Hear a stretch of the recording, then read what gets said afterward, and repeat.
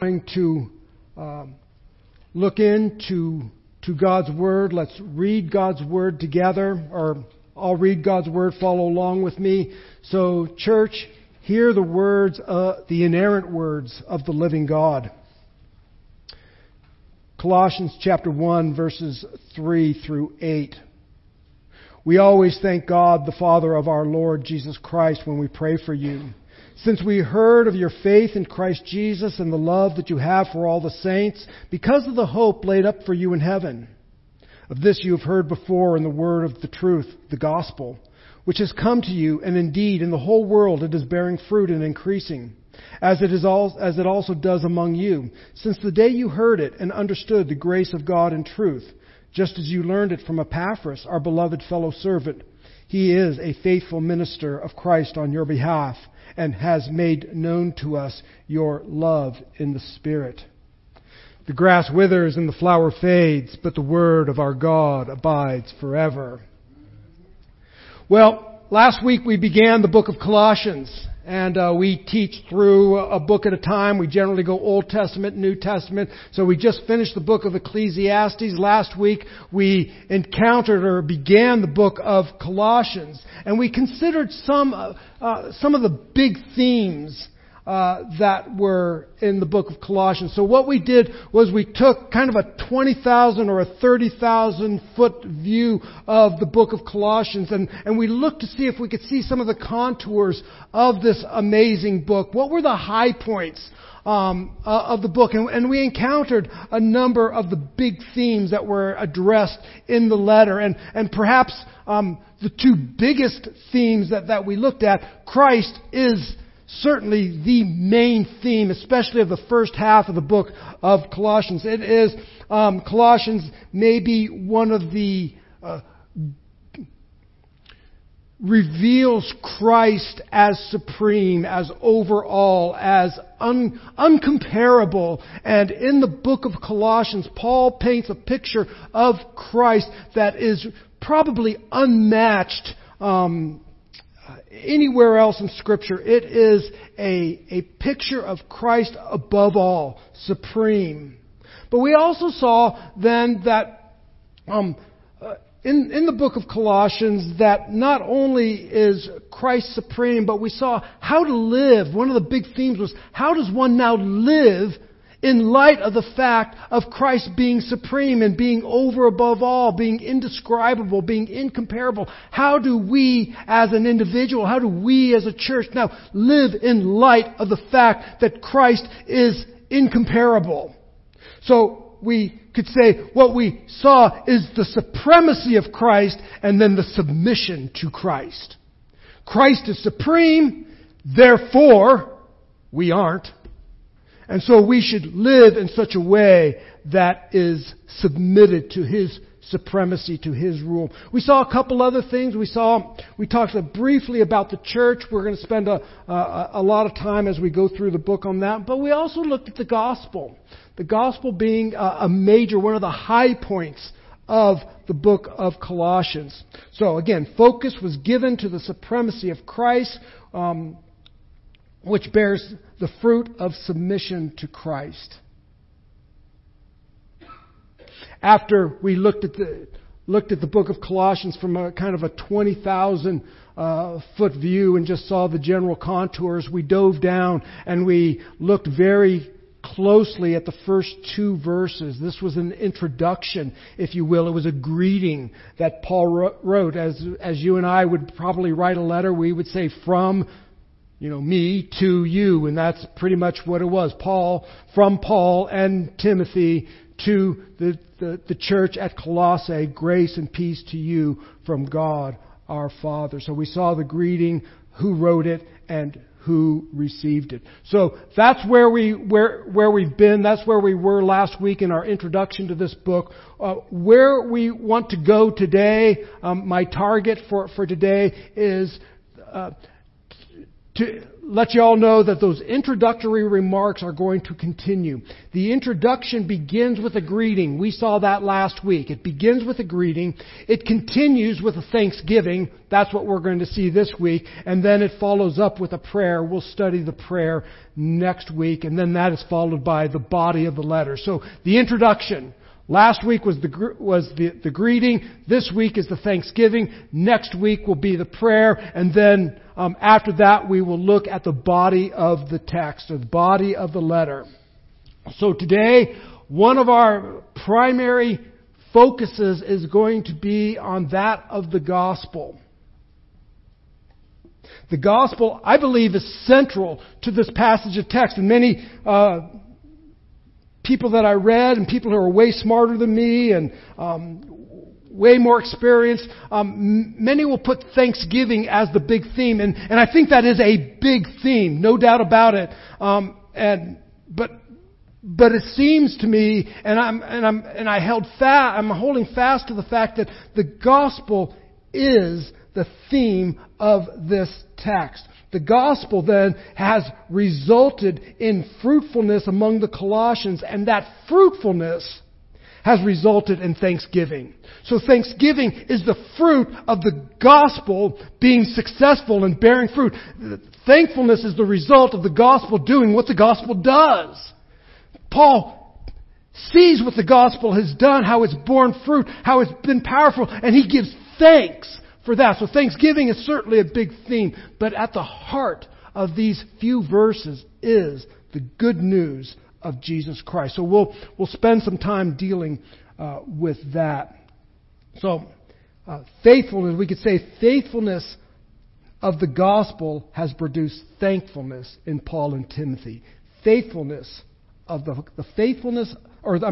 fruitfulness of the gospel.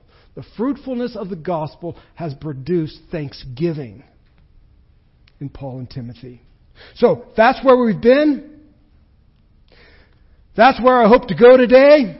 So I guess let's go. This Thanksgiving begins with Paul saying, we always give thanks. We always thank God, the Father of our Lord Jesus Christ, when we pray to you. Paul begins with a thanksgiving. He begins with a thanksgiving that the gospel is bearing fruit with the Colossians. We thank God when we pray for you. I do want to just point you to something we'll talk about next week. Look at verse 9. And so from the day that we have heard of it, we have not ceased to pray for you. So we give thanks to God when we pray for you. Oh, and by the way, we never cease to pray for you. When we pray for you, we are thankful. Paul's continual thanks arises because he recalls in prayer how the believers have experienced the grace of God. I do want us, just for this passage of or for this small section, I do want us to make note of the connection between thankfulness and prayer. Deficiency in thankfulness is a plague that we encounter as believers today. Or I could just say it this way, not being thankful is a problem. It's not a new problem. What did God, often God judged the Israelites as they were crossing through the wilderness. What did He take issue with? Oftentimes it was because you are not thankful.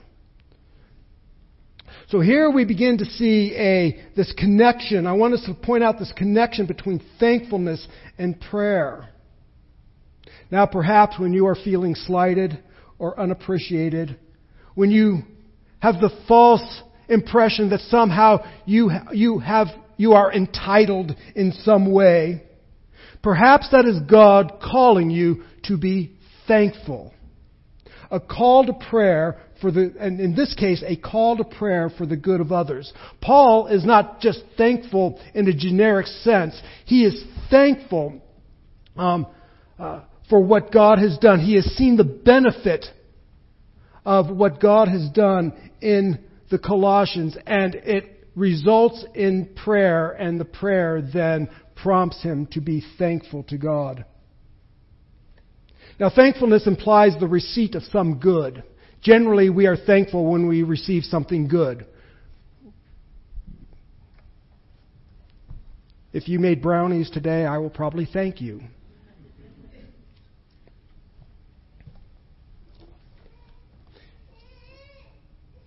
We usually give thanks for something that is a benefit, some good. The good here that Paul is thankful for, what is good here is that the gospel has borne fruit in the Colossians, and it has resulted in their faith in Christ. Paul is thankful for a good. The good is that the gospel has borne fruit in Colossae, and people in Colossae have come to Christ in faith. The good, then, is that the gospel has borne fruit in Colossians. Paul is thankful. What is Paul thankful for? We're thankful for you, the Colossians, who are the recipients of God's mercy given through the gospel. He is thankful for the love of the saints, which stems from their future hope that is secure. So think about this, Paul is in prison. And yet he is the recipient of God's goodness. And what is the goodness that he has received? The goodness that he has received is that he has heard of the fruit borne by the gospel in the Colossians. And so I guess one thing that we would probably want to ask, maybe a question we could ask is, when was the last time that you were thankful for another person's blessing? When was the last time that you were thankful because another person was blessed? They got that promotion at work. Lord, I'm going to pray that they are faithful with that promotion, and I am thankful that they are rejoicing today, that my brothers and my sisters are rejoicing in the fact that God has met their needs by giving them that promotion. Or we could probably think of a number of different areas where we see somebody else receive a good, a benefit, a blessing. And that prompts us to prayer, and it prompts us to give thanks for our brothers and sisters. Oftentimes we're so grumbling. We're like our brother or our sister receives that promotion or advancement at work, and then we say, well, how come I didn't get something like that? How come God must not love me? He's not giving me what He gave so-and-so. Paul's in prison, and he is giving thanks for the good that has been bestowed upon another group of people. So, just a quick summary. Paul is saying, when we pray for you, that is without ceasing, thankfulness results. When we pray for you, the result for us is thankfulness. Because Paul's focus is external, that is, it is beyond himself and his circumstances, he can be thankful that others have been blessed. Joy from hearing of God's favor for others. So church, let us not forget the connection between prayer and thankfulness. So we thank God always. We always thank God, the Father of our Lord Jesus Christ, when we pray for you, since we heard of your faith in Christ Jesus and the love that you have for all the saints because of the hope laid up for you in heaven. Paul continues on, speaking about the faith that they have in Christ. Today, many people have faith. People will tell you, I'm a person of faith. Of course, the question then is, faith in what? Or perhaps faith is viewed as a component of a balanced life. In other words, well, I eat well and I exercise, I spend time with my family. I have a strong faith and I help the disadvantaged. It is just one element, one component of a so-called balanced life. But again, faith in what? Perhaps the stars or the universe. Or perhaps faith in faith. But here we should recognize that faith has no inherent value. It must have a solid object.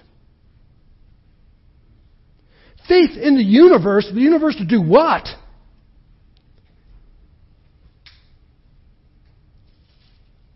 Faith has no inherent value. It must have a solid object. And here, we thank God always, the God of our Father, or the Father of our Lord Jesus Christ, when we pray for you. Since we heard of your faith in Christ Jesus, there's the object. He didn't say because we heard of your faith. We heard of your faith in a solid object, Christ Jesus. Perhaps we should define faith. Make sure we define faith. And the traditional way that I have defined faith is one that is a definition I've had probably since my earliest days of being a believer. I remember, I hadn't been a believer very long, and somebody had given me this really cool book. It was called Strong's Concordance. And I looked up faith, and it's like, well, what does that mean? And the thing that stuck with me is that the definition given was to trust in, to rely on, and to cling to. And that's just something I have stuck with. To believe, to have faith, is to trust in this case Christ, to rely on, in this case Christ, and to cling to Christ. I read another good definition just this week, and it's going to rival that one. And that is to place one's full weight upon. I like that idea. It's a good picture. To lean one's full weight upon. Just reminded me, maybe this is so to lean one's full weight on Christ, upon His person and upon His work. I lean entirely upon the person and work of Christ my Lord. Perhaps an illustration, forgive me, maybe this is a silly illustration, but I'll give it anyways. I think of myself when I sit in a hammock, especially say a hammock that I put up. Pull on the ropes a little bit and make sure they're secure, and then I'm going to kind of sit on the edge just a little bit. Is it holding me up? And then I'll scoot myself back a little bit. And only after I'm satisfied that this thing is somewhat secure do I lay out and rest completely. Perhaps that is the idea of leaning one's full weight upon. It is not testing Christ. It is not seeing if He's secure. Oh, I've tested Him often. It is leaning completely and fully and totally upon Him. That when He says, this is what I would have you to do, I'm saying then that is what is best for my life. I believe I will lean entirely upon Christ. I'm pleased that Nelson read from the first chapter of Ephesians today. We did not coordinate this, but Ephesians chapter 1 is perhaps maybe one of the great places where we see this idea of faith in Christ. It is leaning one's entire being upon the person and work of Christ. That in Christ we have every spiritual blessing in the heavenly places. Do you believe that? Do you lean entirely on the fact that in the heavenly place God has given you every spiritual blessing?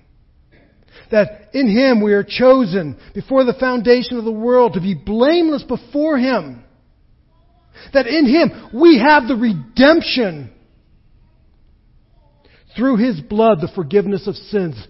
Church, do you lean completely all your weight on the fact that Christ has purchased your pardon and that your sins are forgiven? I rest with my entire weight upon that. I trust in it. I cling to it. I rely upon it. In Him, Paul goes on and says, we have an eternal inheritance. That this life is not all that there is. That I have an eternal life with God my Father. And I am leaning completely upon that. That in Christ we have been sealed with the Holy Spirit, the guarantee of our inheritance. And so, Paul is thankful because he heard that they rely upon, cling to, trust in, lean entirely upon the person and work of Jesus Christ. It is more than just a cognitive belief. We often say that in James would say that demons believe and they at least shudder. If you simply acknowledge and recognize and have a cognitive recognition that there was a guy by the name of Jesus Christ a long time ago and he died on the cross, well, that's one thing. Demons believe that. Will you lean completely upon Him to forgive you of your sins? And when He says, do this or don't do that, I will lean completely upon that because I know that those commands are for my good and for my blessing. Even when I don't really want to. And when I fail to do or not do the things He's commanded, will I rely and lean all of my weight upon His forgiving grace that He will forgive me of my rebellion against Him? Will I lean completely upon that? We thank God always, since we heard that you lean entirely upon the person and work of Jesus Christ. The false teachers in Colossae would have discouraged this kind of commitment. Works-based religions deny such sufficiency and advocate that some weight is to be given to human achievement or human merit. Christ is good. Christ may even be great, but He will not support your full weight of trust. You must do something else. You can lean 75, 95, 99% upon Him, but your meritorious deeds are necessary to receive all of the promises of Christ. And this is what Paul is going to be dealing with. He's going to be dealing with false teachers who say that Christ is good, Christ is awesome, we love Jesus Christ, but you need to bear some of the weight yourself. Paul denies that as we do. Paul not only is thankful for their faith in Christ, he is thankful for the love that the Colossians have for all the saints. Love of the saints. Here, what we're seeing is that faith is vertical. Faith in Christ, it is vertical, and love is horizontal. Love to the saints. Faith in Christ, love to the saints. Kind of reminds me of a number of passages of text. It certainly reminds me of the Ten Commandments, which the first 4 are vertical and then the rest are horizontal. How we live out our love of God, and then we live that out towards one another because God alone is God. I don't steal from my neighbor. I don't covet my neighbor's stuff. I don't kill him. So here we see faith preceding love. The vertical is prior to the horizontal. And yet one without the other is deficient. Faith in Christ without love for the saints is empty. Love for the saints without faith in Christ is foolish. So here the faith in God is verified by love for others, especially believers. And you will note that it is love for all the saints. Yes, all the saints. So maybe look around the church. Yep, all of them. Even the weird ones. Because every church has weird ones. If you don't know who the weird one is, perhaps then that's you.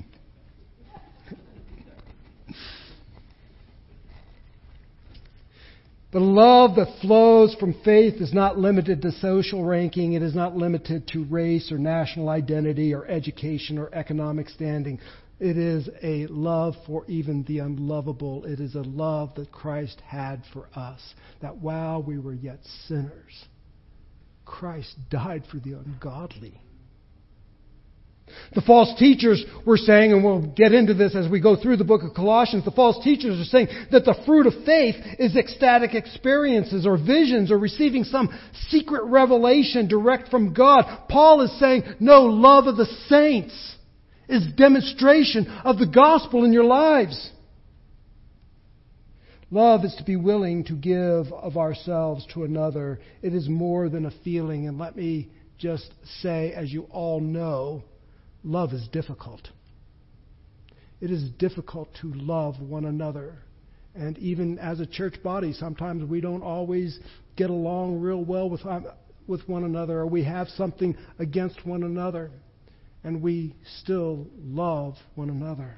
We forgive one another as Christ has forgiven us. So Paul says, we always give thanks, since we heard of your faith in Christ Jesus and the love that you have for all of the saints. And then he goes on, because of the hope laid up for you in heaven. This triad of faith, hope, and love are common with Paul. Perhaps one of the most significant places we see this triad is in 1 Corinthians chapter 13, where Paul writes, so now faith, hope, and love abide, these three, but the greatest is love. We see this triad of faith, hope, and love in the first chapter of 1 Thessalonians. Here we see faith, hope, and love. They are common with Paul, but here, hope is the ground from which faith and love spring. Note the word because. We always thank God when we pray for you, because we heard of your faith in Christ, your love for all of the saints, because. Why do you have faith in Christ and love for the brethren? Because of this hope that is laid up for you. Here, hope is the ground from which the faith and love spring. Hope then is an eager anticipation. It is an expectation. Faith and love flow from a confident expectation of the future. And hope, just maybe a simple illustration of hope. Hope isn't some, vague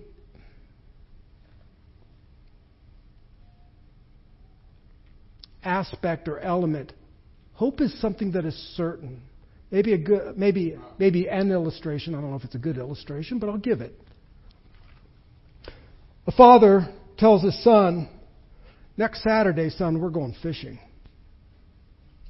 And the son, realizing that his father is a good father and keeps his word, is certain that next Saturday we're going fishing. He knows, he's expecting to go fishing.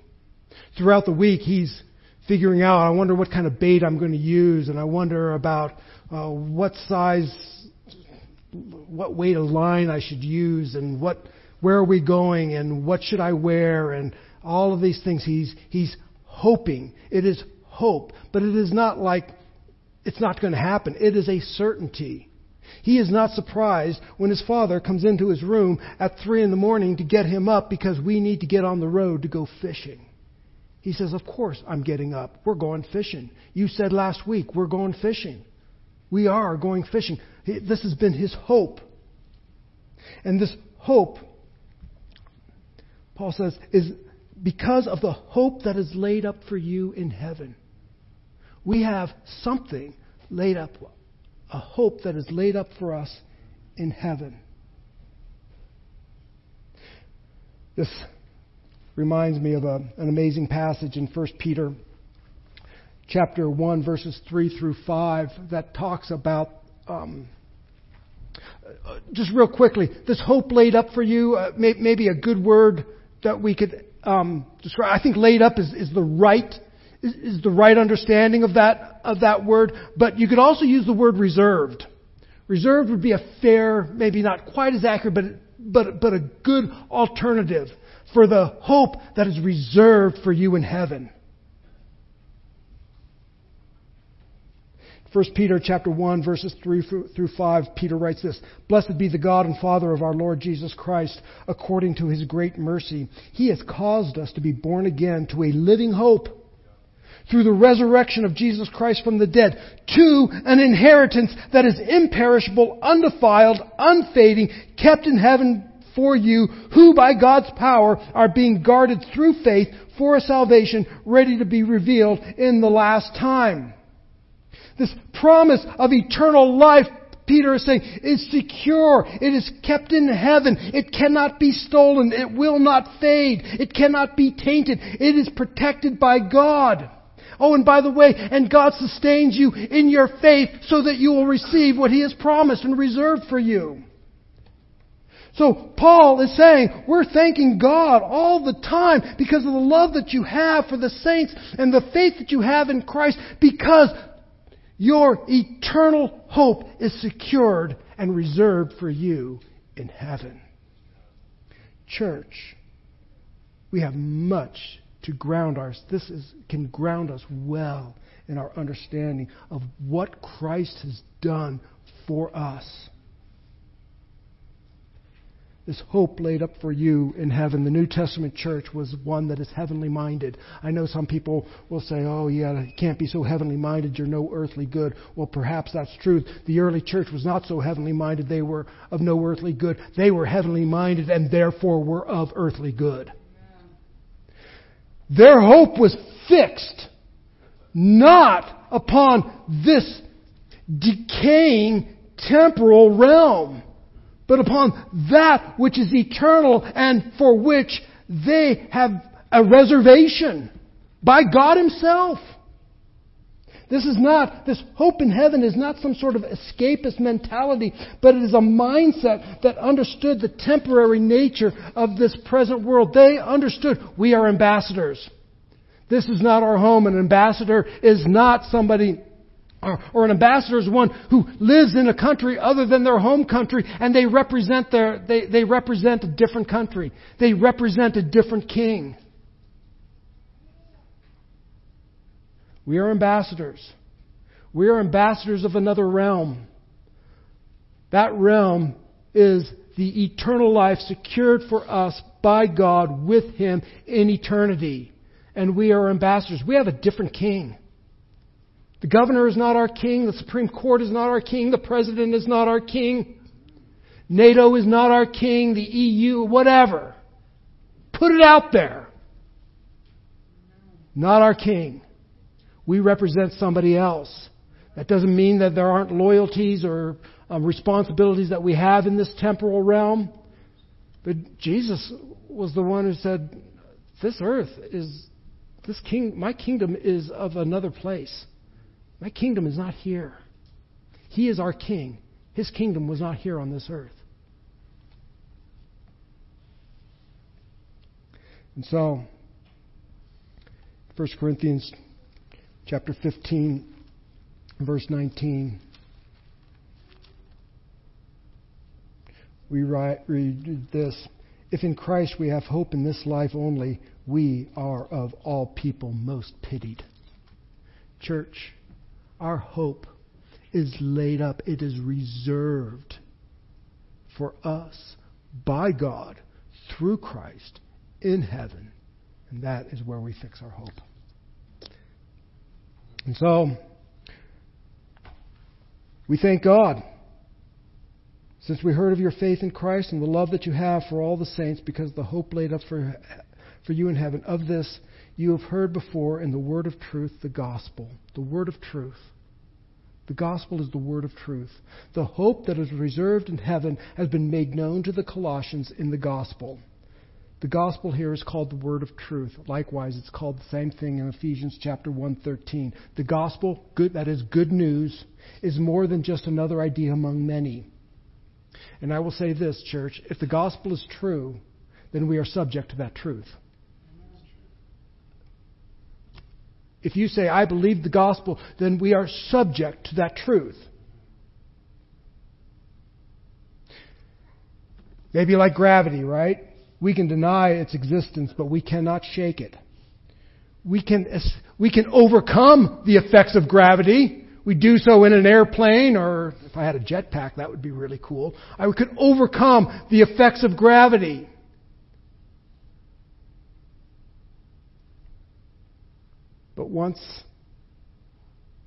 But at some point, gravity will rule, and I will be subject to it. You can deny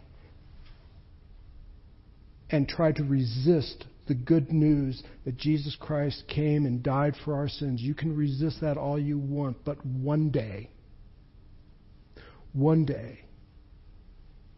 we will all be subject to the truth,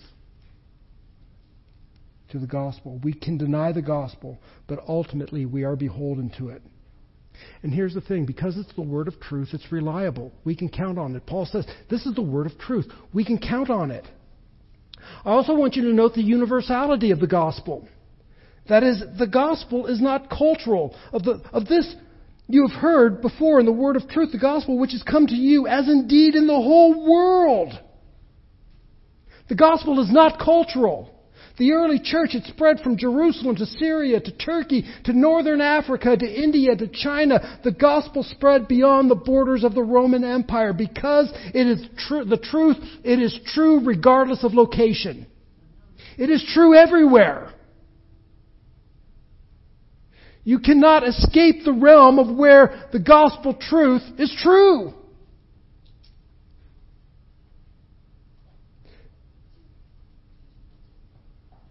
And the gospel bears fruit, which has come to you, as indeed in the whole world it is bearing fruit, and it is increasing. The gospel does something. The good news does something.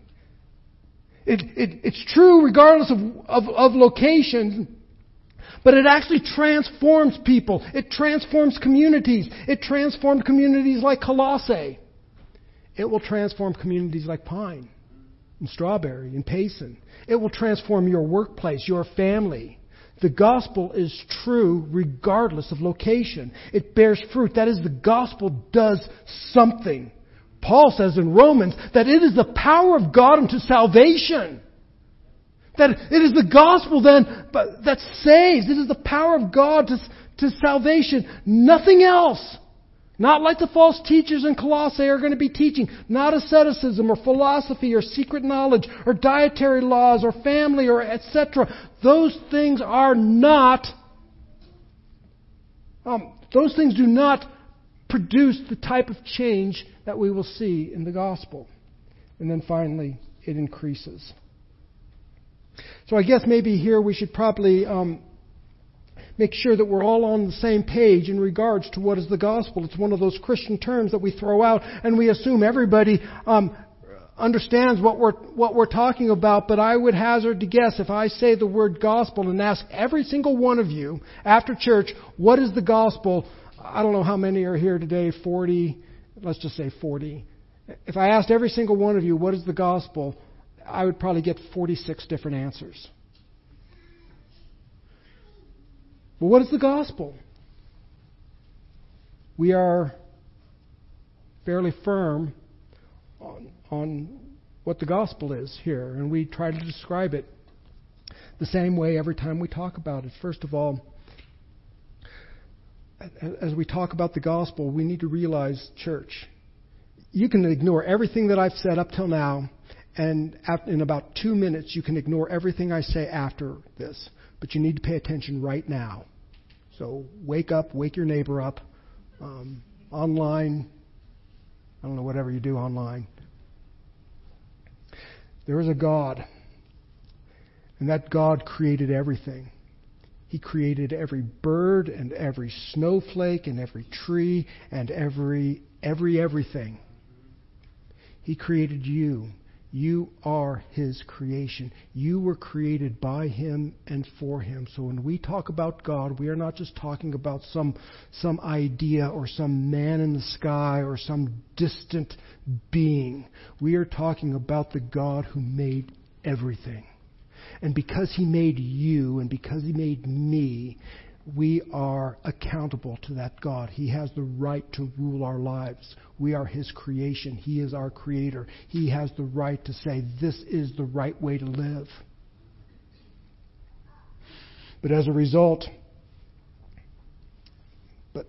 that being true, we have all rebelled against this God. He has said, do this, and we said no. He said, love me with all of your heart, soul, mind, and strength. And we said, I love myself more than you. We have said no. You can eat of every tree in the garden, the fruit of every tree in the garden, but of the one tree you cannot eat. Oh, I'm eating of that tree.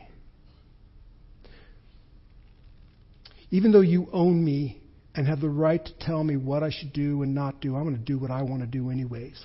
We call this sin. It is rebellion against a holy God. And the Bible tells us the wages of sin is death. And here's the thing. Every single person, every one of you, me included, I'll jump down. We have all sinned against God. We have all rebelled. We have shaken our fist and said, I'm going to do what I want to do. I don't care what you say. The bad news of all this is that the Bible also tells us that the wages of sin is death.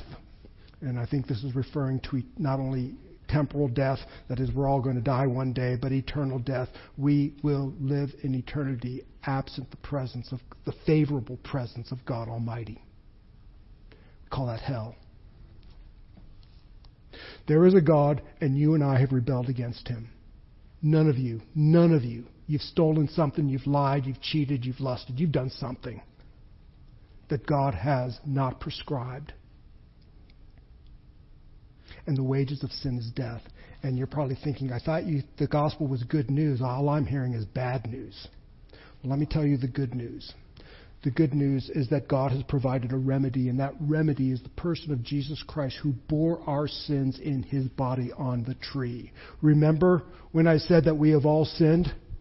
Yeah, the good news is that Jesus has borne our sin in His body on the tree. That is, that He has paid our debt.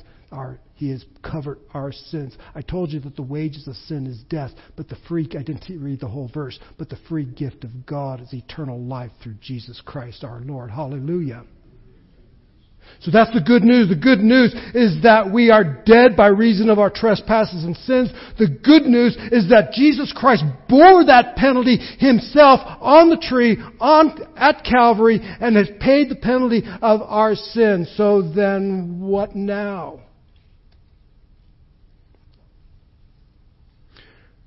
First of all, the Bible says to repent, to turn and walk the other, to turn from what you are doing and turn to Christ, and then lean 100% on Him. If God is convicting you right now, if you're saying, man, you know what, that describes me. That is not my eloquent speech. That is God's Spirit convicting you, and I am begging you.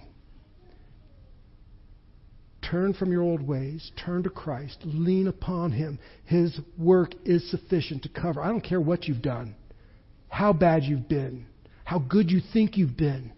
Lean 100%. Your entire weight, all of your weight, all of that sinful weight, fall upon Christ. You will be forgiven of your sins. So this is the gospel.